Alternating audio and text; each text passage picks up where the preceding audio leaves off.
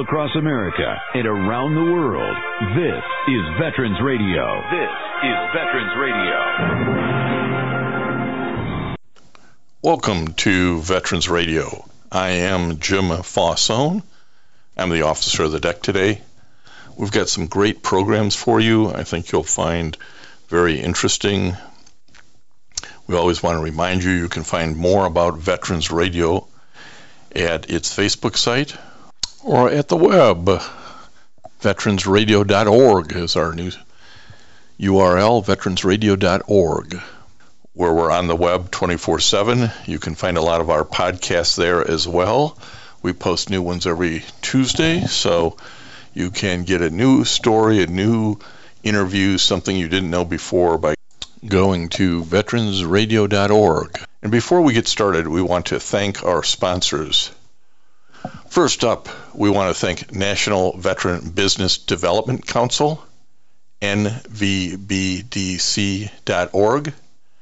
It was established to certify both service-disabled and veteran-owned businesses. You'll find out how they can help your business by going to nvbdc.org. We want to thank Legal Help for Veterans. Legal Help for Veterans fights for veterans' disability rights all across the nation. You can reach them at 800-693-4800 or on the web at legalhelpforveterans.com. We want to welcome to Veterans Radio today Dwight Stirling. Dwight is a retired major. We're going to talk about his background a little bit, but he's an expert. He has a doctorate in something called the Feres Doctrine that he did his thesis on. Don't worry, folks, this isn't too complicated, and it's trying to address a real issue. Dwight, welcome to Veterans Radio. Yeah, thank you, Jim. Thank you. Well, you spent 21 years in service as an active duty JAG officer. You were also deployed overseas as part of a NATO thing. Tell us a little bit about your background. I joined late in life, Jim, as a 32-year-old. I was working at a big law firm in Los Angeles, and then a 9/11 happened. And that, like a lot of us, it really turned my world upside down. And so within a couple months, I had, quit my civilian job and was back at Fort Jackson, South Carolina for my boot camp. And then I did that and became an officer, went into the infantry for a while. And then I realized that it's where my real skill set is as a lawyer. And so I switched to being a JAG. And you had time both active duty and, as I say, with the California National Guard. Yes. I was, active with the Guard for about 12 years, and then went back into reserve type of a status at the end of my time. You hold your bachelor's degree from Sonoma College, your doctorate, Juris Doctorate or law degree from USC, and a doctorate in education from Pepperdine University. So yes, you're a schooled. You've done all this great schooling, and that's what we're going to kind of talk about, applying it to something that is sounds esoteric. It's the Feres Doctrine. Can you tell us what that's about for the military family? Yeah, it does sound esoteric, but it's not. And when it gets down to it, it's really quite simple. It's a judicial rule that says that if you serve in the military, it's where you can't sue for any harm that you incur, that you sustain, so while you're a part of the military. So if you're hurt, be it through the negligence of a doctor, or be it through a training accident, or be it through even something like a sexual assault, it's where the rule is that you cannot bring a lawsuit against the wrongdoer. So whereas if any of that harm that I just had described, if that took place in the civilian world, of course, it's where you could sue and have your day in court and hold the person, to account in a court of law. But the Feres Doctrine, says in a nutshell that the rule of civil liability doesn't apply to folks who serve in the military. So this is a United States Supreme Court decision from 1950, and it arises out of a individual who died in a fire at a New York military barracks, and his wife tried to sue the Army for her husband's death in the fire, and the result is this really broad sweeping doctrine that's been applied for 70 years now or something, that right. military members, no matter what the injury, not necessarily on the battlefield, but injuries, you trip and fall in the office at the barracks, you don't get to sue anybody. No, that's right. And that's right. It does stem from that case back in the late part of the 40s. That's when the fire happened up in upstate New York. And it was a terrible accident. It was a faulty heater at the barracks at Fort. It's the forts up in upstate New York. It slips my mind. And what happened is, through this contractor error with the installation of this heater, in the middle of the night, the barracks just it just catches on fire, and there are flames, and it's a group of officers, of young officers, so many of which had served on D-Day in the Second World War. This is like 1948. And almost all of them, were killed in this fire in a very kind of tragic and gruesome manner.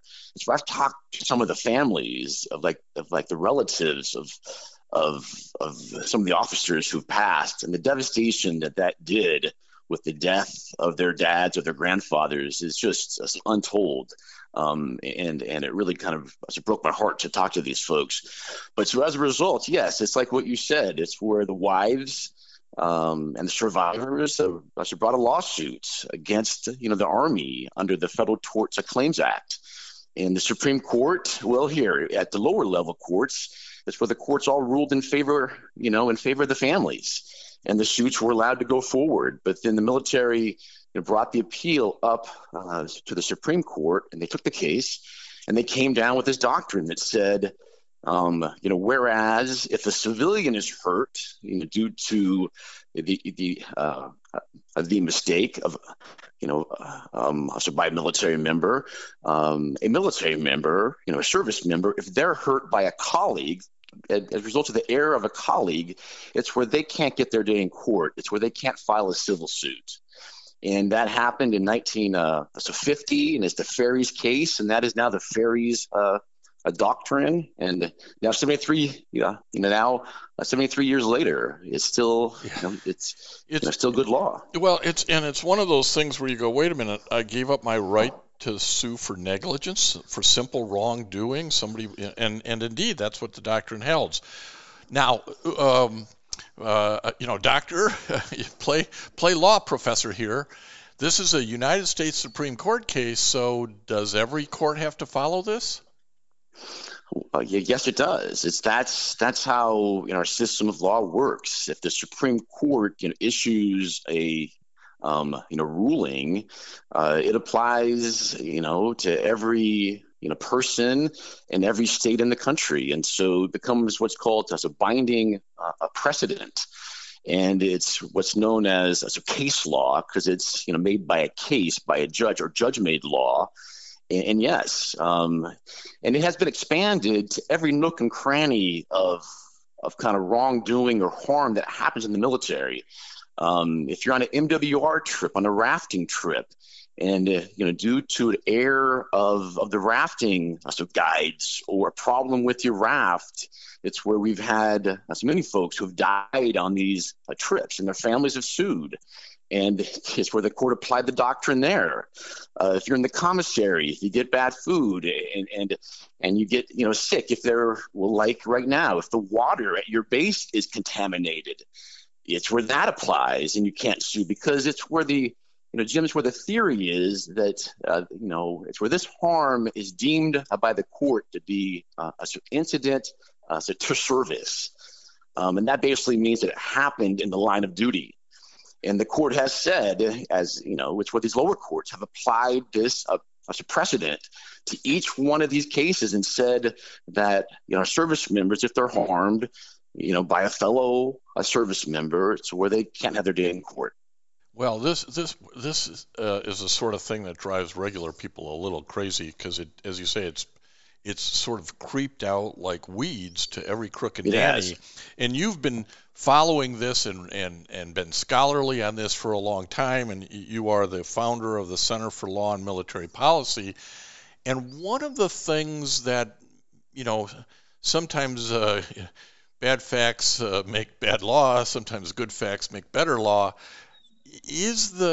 Are the courts now taking this issue up in the context of sexual harassment claims or negligence claims, and saying maybe there's a little exception, or maybe there's some things around the edges we can do here? What's the current status of this? Yeah, and I'll just say this at the top as I answer what you've asked here, Jim, and that is that civil liability is really the only way to hold people to account.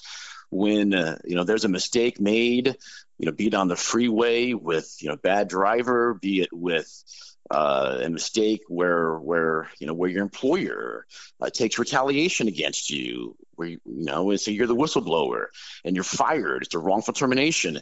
It's where the ability to file a civil claim and to bring and really to speak as a truth to power is the way that our government and our Constitution has kind of envisioned kind of the little guy being able to have his day and to hold accountability to those who are in charge. And that's how our system is built. And so you asked, are there chinks in the armor of the Feres Doctrine? And by the way, I'll just go on record as I have in front of Congress and in my scholarship. I am a big a critic of the Feres Doctrine. I mean, I will, it's where I'll tell you what it is, but at the same time, I think it's the worst, law that has been on our books for years. The kind of damage it's done to lives of service members, it's where it can't be put into words. And so I want to see it, kind of a ripped, hook, line, and sinker out of our legal system and thrown into the trash heap. And so, yes, it's where there have been some, it's where there have been some chinks in the armor of the Feres Doctrine, and in particular, in the realm or in the scope of sexual assault. And as we know, it's been a big problem, even up to the level of like an epidemic, where female service members, by and large, have been assaulted by their colleagues, and oftentimes it's a member who will rape or assault a junior member. I've done a lot of work in this area, and yes, up until now, it's where if and when the victim brings a civil suit against the perpetrator, it's where the court, that judge of that courtroom will look at the Feres Doctrine and will say, look, so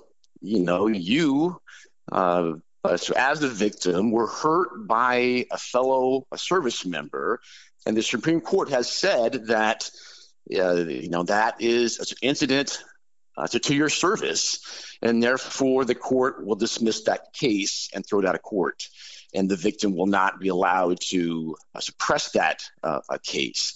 And the defendant, which is the wrongdoer here, which is the rapist, it just gets off scot-free in terms of civil liability. And as you know, with the application of the UCMJ, it's where there can always be a court-martial against the perpetrator. But I'm sure you are well aware, as is the audience, that it's where the application of the UCMJ to people in power, like your colonels or your sergeants, or your sergeant's major. It's where the application there is very uneven. It's where it's easy to go after the privates, but it's where the system is not inclined to go after those at the top of the food chain. And so often it's where there'll be no civil liability. That's what which is a result of the Feres Doctrine, and then the chain of command, it's where they won't go after the perpetrator either. Well, so the result, it's where there's no liability at all. Jim. And this is, I want to bring this back down to something simple for the audience to think about. The doctrine was set up that if you get harmed in the service of the military as part of your military service, there's no civil liability under the Feres Doctrine. But when we're talking about sexual harassment and sexual assault, and the Ninth Circuit recently used this kind of language, it's clear the act of alleged sexual assault was not incident to military service. Nobody can say the colonel, the sergeant, whoever, the private on private, that's sexual assault is part of military service. So do you think the courts can carve out an exception to the Feres Doctrine, and does it ultimately have to get up to the Supreme Court to carve that out? How's that going to play out? And I wanted to mention earlier, Congress could do something and they haven't. But right. Answer that question on the carve out. I will. And like you've said here, it's where the Ninth Circuit last year, had a sexual assault case of this type. It was a service member, on service member.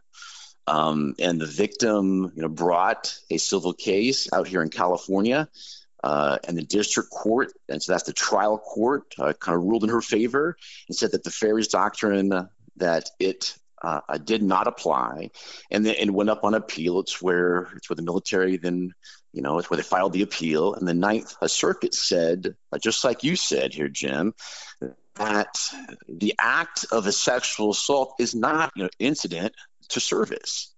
That is a crime. It's awful. It's a tragedy. It's reckless behavior. That's a horrible behavior. And the court said that the act of a sexual assault is not a part, obviously, of the military duty of the victim.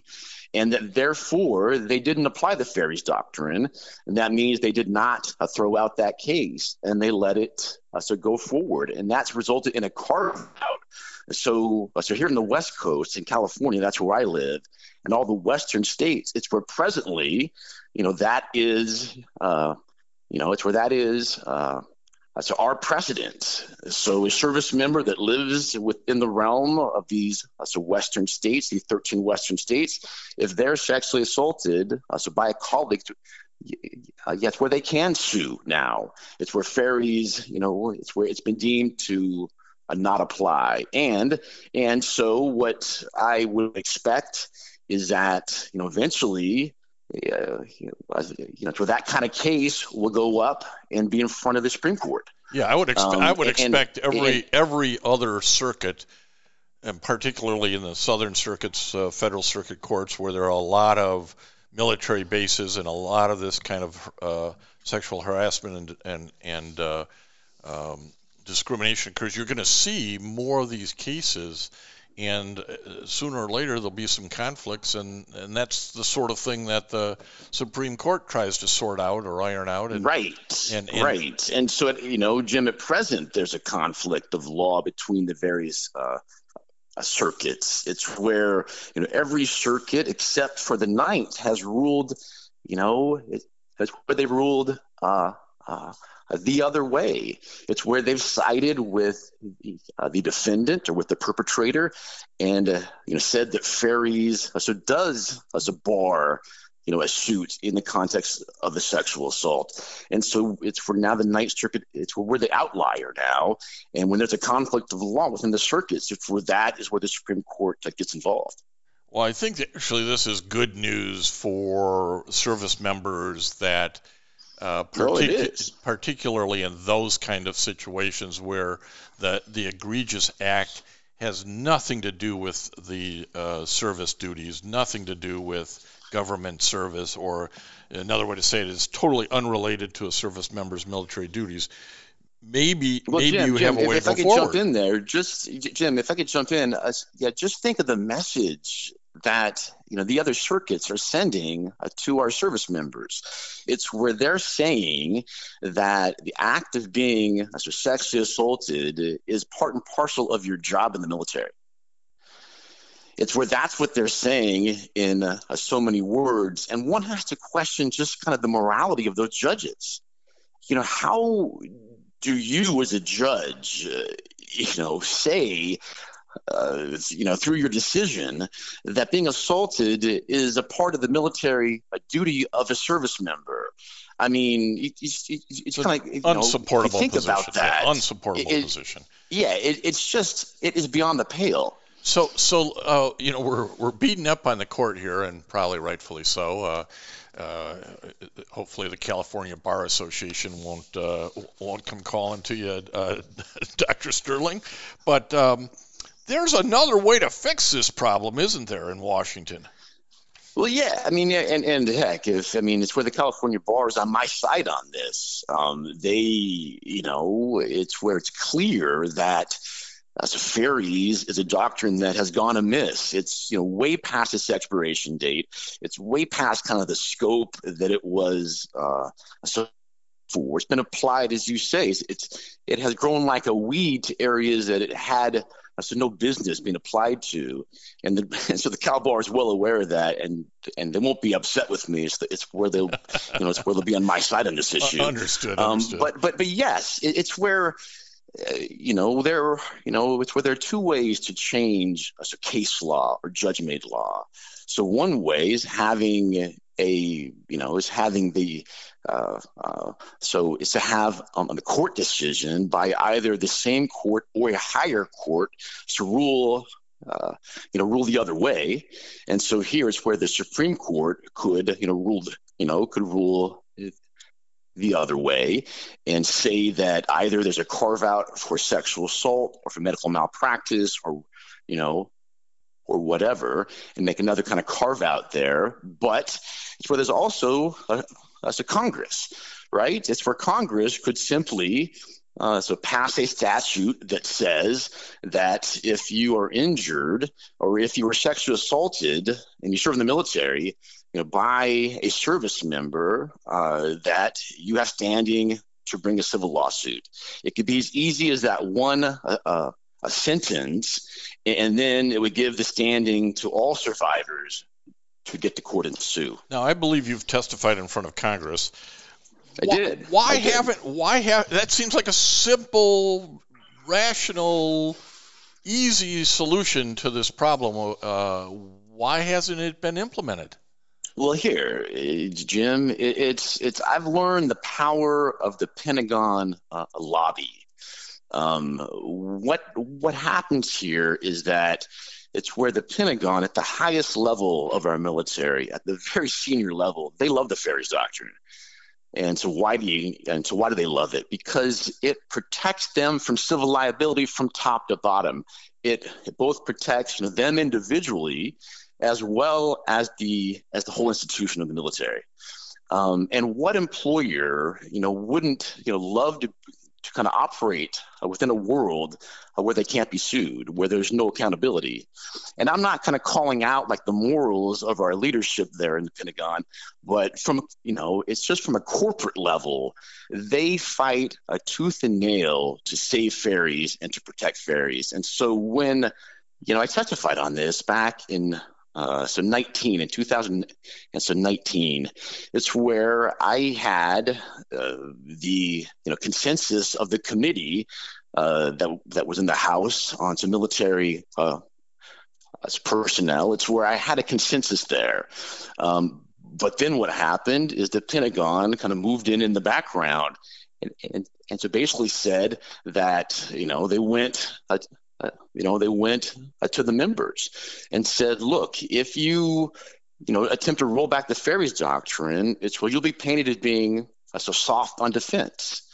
And that's what they do. It's where the kind of assumption is, if you allow there to be civil suits, it's where you're seen as being pro the plaintiff's bar, pro litigation, and being kind of soft on defense, and where the Pentagon then will get in the way of your reelection, and that's what will happen there. And I saw it, and so what happened is, once that kind of rollout occurred, it's where the viewpoints of the members so changed, and right, and by members, I mean the House members. It's really really disappointing that it comes down to that kind of politics, but I think we can all understand that it does. Congress could fix this. It'd be a simple fix, but it's unlikely. I think actually the court pulling Feres back and saying that it was not the original intent to protect those who are committing rape. That's clearly unrelated to service members' military duties, is where this will ultimately go. Are you hopeful that will occur, Dwight?